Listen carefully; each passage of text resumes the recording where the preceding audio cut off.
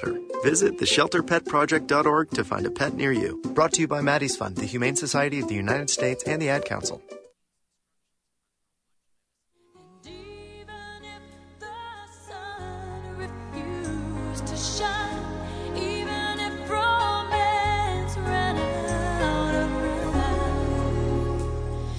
Still have my heart until the end of time. You're all I need, my love, my Valentine. Okay, why? You know why, Ashish. I know why. Hour number 2. Hour number 2 here on the I Sports didn't see Blast. that coming. No, I didn't either. Hour number 2 here. I went into the other room and I thought of coming in here being like, guys, I did something. Well, now we know what that little something was. You'll find out soon. Great pre-production. Hour number 2 here on the Sports Blast ESPN New Hampshire. I can't. Don't you miss this guy, even just a little bit? Bobby. Bobby V. Bobby Good old V. Bobby. Hour number 2 here on You the were Sports Blast, everything to ESPN New me, Hampshire, Bobby V. and ESPNNHradio.com, taking you up till 2 p.m. this afternoon. We're going to switch gears. We spent the entire first hour talking about the Celtics as we get them ready for Game 7 on Monday night. Yeah. I want to get into this topic. David Ortiz has a new book coming out called Poppy, My Story. Mark's not really a fan. Mark's not really a fan, by the way, of the title of the book. No, I despise the name of the book. It's boring. Poppy, my story. It seems a little lazy. It's like Mark, my story. Yeah. Dave, your story. Hey, I love Michael Hawley, but he's never really, been creative with the names, Yeah, I think he has another book that I read a while ago, Belichick and Brady. Great book, though. Great book. Wonder what that Great book. Wonder what that book's about. No, fantastic book, fantastic writer. Love him as a radio host as well on WEI in Boston. But at the end of the day, the titles of the books are very direct. Also, War Room, excellent book. Love War Room. But the purpose of this segment here is to just talk about the fact that David Ortiz chose to rip a certain someone, and then that's why we were having that little music there in the beginning. He decided to rip his former manager, Bobby Valentine, who was responsible for that disaster of a season in 2012. Ortiz can just join the club. Who hasn't ripped on Bobby just Valentine? One of the worst managers in the history of the Red Sox. Just unbelievable. Comes in, spends 1 year here, and basically just ruins the team. That's one of those things where, like, you look back on Red Sox history when you're talking to your kids. It's like, why? Daddy, what happened here right before they won the World Series in 2013? There was a 2012 season. What was that? Son, we don't talk about that. Well, here's the thing: we kind of want, in I don't some remember. ways, I kind of want to thank Bobby Valentine for that crap fest of a season because it made 2013 all the more epic. It's just like, look at that epic turnaround from 69 wins, to the Boston Strong team. So in a way, it kind of worked out. But in this new book, Poppy, My Story, co-written by Michael Hawley, I'm just going to keep saying that. Title. So Sports Illustrated released a couple excerpts here. I'll read one of them. This is from the book. Poppy writes, "The drama began almost immediately in spring training. I remember fighting the thought very early, we're going to have an absolutely terrible year. It was all about him in the spring. It was as if he wanted to prove how smart he was by running us through all these drills he'd used while managing in Japan. Drills we'd never done before. Bobby was in his own bubble, and I just wanted to get him out of it and tell him, F you." I think that's pretty much what everyone wanted to say to Bobby Valentine. That's pretty on target. It really is. The funny thing is, I was telling you about this, Mark. Shortly after Bobby Valentine was hired by the Red Sox, it was either at the very end of 2011 I remember. or at the beginning of 2012. I can't remember. It was somewhere like December, January of that crossover between the 2 years. Yeah, it was at I was at a Celtics game, yeah. And I'm going to be honest with you. I wasn't very high on the hire. I'd never liked Bobby Valentine, even going back to his days with the Mets when he pulled that stunt where he got ejected from a game and then came back with like a fake mustache and sat in the dugout. So I'd never been a fan of him. I always thought that he was sort of a clown. But when I was at the Celtics game, they put him, he was there. He was at the game. Okay. And they put him on the Jumbotron, and everyone kind of gave him a standing ovation because they thought, okay, this is the guy that's going to, whip this team into shape. They just had the chicken and beer collapse in September of 2011. Yeah. This is the guy that's going to get it done for us. And everyone gave him a standing ovation. And in that moment, I was like, you know what? You got goosebumps. I got goosebumps. I was like, you know what? I think this guy's going to do it. I think he's going to turn it around. Maybe I'm not giving him a fair shake. You got goosebumps for Valentine? Flash forward. Oh, my 4 or 5 goodness. months. And I'm like, yeah, no, that I was way off on that one. I should have trusted my gut from the very beginning. I should have never trusted that this guy can do anything remotely capable of what Terry Francona did in his years with the Red Sox. Valentine was take it all in. Valentine was an unlikable guy. I mean, he was a mainstream guy from ESPN. He was all about himself. The only reason why he wanted to come to the Red Sox is make his name known. So he's back in MLB baseball. I don't think he really saw a future with the Red Sox, and I don't think the Red Sox really saw a future with him. There's a reason he's been fired like a billion times. There's a reason he went to Japan. Yeah. And the guy's a clown. Yeah, he's everywhere. I mean, like honestly, the epitome of what Bobby Valentine is as a manager is when he was with the Mets, he got ejected from a game, goes into the clubhouse, gets sunglasses and a fake mustache, puts that crap on, and comes back out to the dugout. It's like, dude, you're not fooling anyone. We know that's you. And that's the epitome of what Bobby Valentine is as a manager. And even in the book, David Ortiz talks about a moment where they were doing some pop-up drills, and Bobby Valentine didn't want the infielders calling for the ball. I mean, this is baseball 101. What do you say? I got it. Mine. Bobby was like, no. We see in a noisy stadium, that doesn't work, so I don't want you guys doing that. In the book, Poppy basically talks about an incident where Mike Aviles yells, I got it, then gets chewed out by Bobby Valentine and gets humiliated in front of the entire team in spring training. So what happens? Poppy, Dustin Pedroia, and Adrian Gonzalez go into his office after that, and they end up confronting him, and what he ends up doing is rolling his eyes, looking elsewhere, looking everywhere but except for at these three guys who are supposedly the leaders of the clubhouse. These guys walk out of the office, and they're like, what the hell was the point of that? Like, this is just... That's Bobby Valentine for you, man. That's Bobby Valentine. And it's just... He invented the burrito, though. The rap.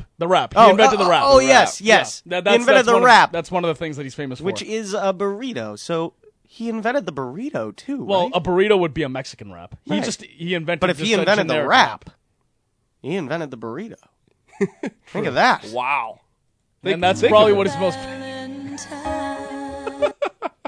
Can we make that the buzzer for 5 questions? We'll have to. It's so good. This is ridiculous. What else did he claim to invent? Didn't he claim to invent, like, some type of music? Did he? I don't know about that. I don't know. I feel like he's the kind of guy that's like... He'll own up to everything. Like Trump did earlier this week when he said to The Economist, I invented the phrase, prime the pump. He said that to The Economist, by the way. Like, that's Bobby V. He's like, oh, what are you eating over there? Oh, is that a wrap? I invented that. You know, I invented that. Yeah. Way back in there, I was like, you know what, sandwich? I don't know. I'm not feeling a sandwich right now. And then I see this flour tortilla over here. Yeah, he's not to my right. And I'm thinking, what if I just take all the turkey and mayo and lettuce and tomatoes and I just wrap it in this tortilla? Ooh. No one had ever thought of that before. Wow. You know, the thing is, Bobby Valentine was so bad, and we knew that John Farrell was a bad in-game manager even when he was with the Toronto Blue Jays. But when he came in 2013, everyone was like, hallelujah, John Farrell, baby. Come over here. That's what Bobby Valentine did to us, is our standards got so damn low that John Farrell made us all excited. And we forgot how bad he was as an in-game manager in Toronto. So true. And Bobby Valentine, man, like, I know this has nothing to do with his managing, but just the way he talked just pissed me off. Like, he's like, well, you know, we just kind of went out. It was kind of like David Price's voice. You know, he kind of have that, like, sing-songy voice, and he'd be like, well, you know, we went out there and we played, and we just didn't get it done today. Yeah. I'm Bobby Valentine. What's going on, everybody? Yeah, you know? He's literally Bozo the Clown. Literally really is. He's actually a clown. You know, there was this incident one time. I think he was on his bike on an off day or maybe the day before, you know, a night game or something like that. The point is, he was on his bike. Was there a video of this? I don't think there was video of this, No. but this supposedly happened. He was biking on Memorial Drive in Cambridge, and he answered his phone and was just trying to send a text while he was on his bike, and he crashed. Hit a parked car. How do you do that? Did he hit a parked car? I don't know, but I remember reading the that'd story. been even funnier. And normally your first instinct when you read about your manager getting involved in something like that, you're like, oh no, I hope he's okay. I don't My care first at this instinct point. was, I mean, I hope he's not hurt, but I laughed. You had to, though. The guy was a clown from the get-go, though. I mean, they had sit-down meetings like Pedroia and Poppy wanted. Players-only meetings, too. Yeah, and Poppy and Pedroia wanted to approach Valentine to let them know, like, you know, what type of organization this is our team, this is how things should be ran, because when Terry Francona was here, that's kind of what it was like before that chicken and beer incident. So I think, you know, the players were more frustrated because there was a disconnect. There was a mixed message from Valentine, and Valentine had his own way about going about things when, in respect, you know, the players had the right to do that. Actually, I pulled up the article here. I was wrong. It wasn't Memorial Drive. It was actually Central Park in New York when this bike crash happened. And here's the best part. Here's the headline from CBS Boston. Bobby Valentine crashes bike while reading text message from Dustin Pedroia. My Valentine. The irony. He probably saw, like, oh, crap, what does this guy want now? Yeah. He's been up my ass all year, and now... Look, whoa! Look at me, Mom! Take a picture! Seriously. I'm dead! All he's missing is that big red nose. Oh my God! Like, Bobby Valentine, as much as it's kind of like how we view George Bush now. You know, at the Yeah. time, a lot of anti-Bush people, Yeah. like, oh crap, you know, George Bush is our still president. is. But no. But the thing is, now anti-Bush people look back on him in a weirdly fond way. You know what I mean? True. It's like, oh, it was Well, kind of, yes. it was kind of. So in a weird 'Cause way, the- I the look main back. current president. Not that I want to get all political or anything, but I mean, pretty much any George Bush-isms would be just fine right about Right. now. So- And so that's Bobby Valentine. It's kind of like that with us. It's like we hated Bobby Valentine at the time, but now in a weird way, I look back at 2012 in sort of this weirdly fond way of Bobby Valentine. See, what you said at the beginning was Bobby Valentine. You hated him so much, and he was such a clown that the next guy, John Farrell, who sucks, you're like, oh, at least it's not Bobby Valentine. Wow, this is worlds better. Even though Farrell sucks, Yeah. you're like, thank God, no more Bobby Valentine. Because even when Farrell was in Toronto, we'd say, like, oh, he Average. screwed this up, he screwed that up, he's, you know, managing this team to nowhere. When he came in, we were like, thank God, thank the Lord. Oh, I can see him like making that clown laugh as he falls off his bike too. Like, oh, I got a text message. Oh. But the reason why people were excited about Farrell is because they had the tie with Terry Francona, because he was a pitching manager with them. So I think it kind of gave them a little light to it, saying, hey, we actually have like a Red Sox-born manager now back into the system, where Valentine really was mainstream and just came out of nowhere. Yeah, it was a choice of the owners. No, the more thing than is, anything. like, at the time when John Farrell came aboard to manage the Red Sox in 2013, it wasn't even about, hey, this is a guy that can manage a baseball team. It was, this is a guy that's not a clown. That was it. Like, this is a guy that may or may not be the best baseball mind when it comes to managing in the game. He definitely But this is isn't. not a guy that's going to unnecessarily create drama, because, I mean, he gets there, and all of a sudden, in the first 2 weeks of spring training, he makes that comment about, well, you know, Kevin Youkilis, I just don't think his head's in it. And then Dustin Pedroia comes out, and he's like, I don't know what Bobby's trying to do, but that's not how we do things around here, and he's going to learn that pretty soon. So right off the bat, he's creating drama where there shouldn't be. Then there was that incident, Mark, I was telling you about when Will Middlebrooks was struggling in 2012. Comes back to the dugout, and Bobby Valentine sort of makes the snide, sarcastic remark, like, hey, nice going, kid.